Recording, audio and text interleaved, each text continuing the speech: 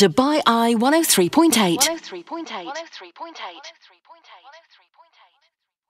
A lot of people are taking advice from official sources, and good on you for that. A lot of people also trying to come to terms with the new norm, if you like, the realities of life under early spring breaks and much, much more. So please, like I said, do share your thoughts with us now. We'd love to hear from you.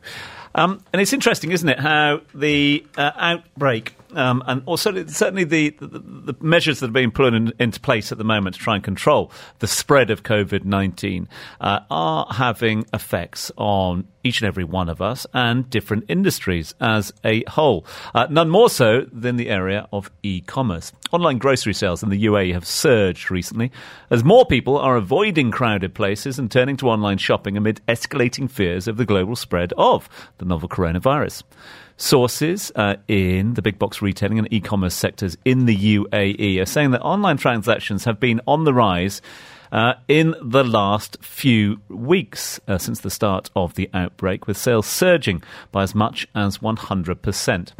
Let's now get more on this online grocery sale and e-commerce sales up across the region in the UAE amid virus concerns by speaking to the CEO and co-founder of Bulkwhiz, who joins us live on the line now. Amira Rashad joins us now. Amira, thank you very much indeed for your time. Thank you for having me, Tom. Obviously a Dubai-based e-commerce grocery platform well, let's ask you, Amira, how have your sales looked in the last couple of weeks? Have you seen a surge? Oh, absolutely, to the tune of 70 to 100%. A lot of it, I'll have to say, was driven by the measures rather than the actual encountering of the virus itself. We all know that statistically it's tiny. I think the measures that the government is taking are spot on. But what they've really meant is that families now have a bunch of kids sitting at home. And if you've been around kids, you definitely don't want to be taking them grocery shopping anytime soon. So people have reverted or have kind of turned to e-commerce, grocery e-commerce specifically, as a convenience. And what we're hoping here in this channel is that this will become more of a habit going forward. Are you seeing trends in what people are buying online? Oh, absolutely. People are kind of buying more of the staples, the stuff you really don't want to run out of, should there be any kind of irrational behavior, so to speak. So things like water, toilet paper, detergent, the big heavy items that you really don't want to lug right, left, and center, and that you want to make sure you don't run out of. And in terms of the sort of the cart sizes, amongst others, are you seeing a sort of increase in the amount of items being bought? Absolutely. So last year, for example, our average number of items in our cart, and remember, we tend to skew more on the bulk side of things, has been around 6 to 7 items per cart over the last month or so. That has skyrocketed to 10 to 12. Also, average cart sizes have increased by about 50% in value as well as people buy, bigger items. The way our platform is structured is that the more you buy, the more you save. So we have a dynamic pricing model. So every unit you buy decreases the price per unit. So people see the value and they stock up more. Amira, at times like this, we often hear the phrase panic buying doing the rounds and people clearing shelves in supermarkets, etc. In the advent of e-commerce, are we seeing a sort of more measured approach, more prepared approach rather than panic? Absolutely. I mean, the thing is, though, we see the grocery e-commerce relationship as being really a lifetime relationship. Whether we exist or not, you're going to continue buying groceries for the rest of your life. So we have zero interest in drumming up business today only for it to drop tomorrow. So there's a cycle. There's only a certain pattern of consumption, and we're very aware of that. And we do not want consumers to stock up just to get more cash flow up front. It actually undermines our credibility. It undermines any retailer's credibility. And that's why what we've done is we've stopped all marketing activity. We're no longer, advertising, because we don't want to propagate any messaging that falsely creates a sense of need at the consumer end. Anecdotally, over the weekend, I've been hearing stories of people demanding that delivery drivers and anybody coming into their houses need to hand sanitize, etc. What sort of measures, and do you have to take extra measures or put extra measures in place to maintain that trust and that bond of trust that the goods that are being delivered to house have been fully sanitized as well? Absolutely. Well, the UAE government in general is pretty diligent in the measures that it has in place for anybody who's in this sector.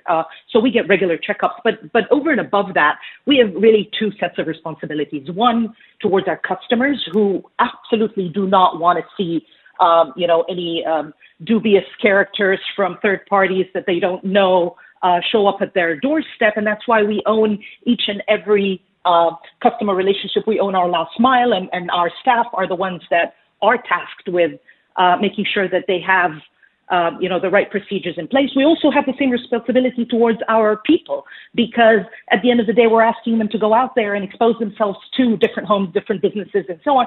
So we see this as a responsibility towards both sets of stakeholders, our consumers, but also our employees. And because of that, we have basically put in place an incremental set of steps, so to speak, so everybody washes their hands regularly.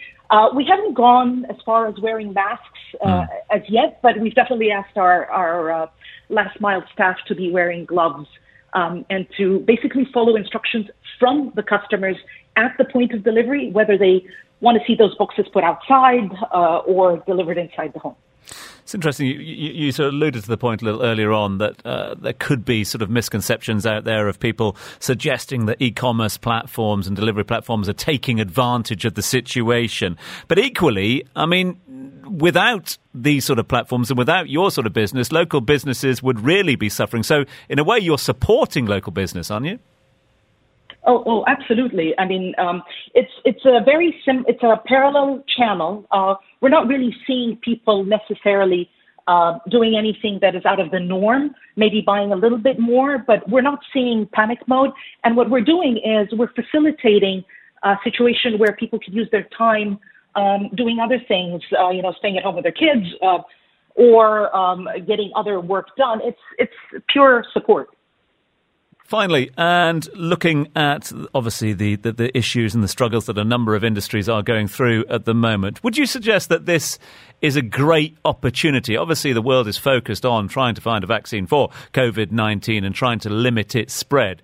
But given the decisions that have been taken by authorities, given the controls that are being put in place, is this also a sort of silver lining of that cloud, that it is a great opportunity for e-commerce as a whole?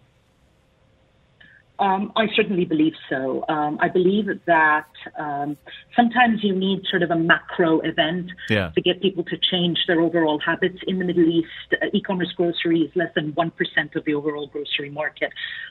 We believe that is severely under-indexed versus other markets like the US or the UK, where it's 7 to 12%, in a market where the vast majority of the population are under 30, and we over-index on smartphone penetration and internet usage. So I think this is an opportunity for people to try this channel out, and if they're comfortable with it, if they get what they need, that they would basically adopt it. So for us, it's certainly an opportunity. Amira, thank you very much indeed for your time this morning. Amira Rashad is the CEO and the co-founder of Bulkwhiz, who've seen online sales go up by 70% in the last couple of weeks. A huge thanks to Amira for joining us live on the line. This is Dubai Eye 103.8.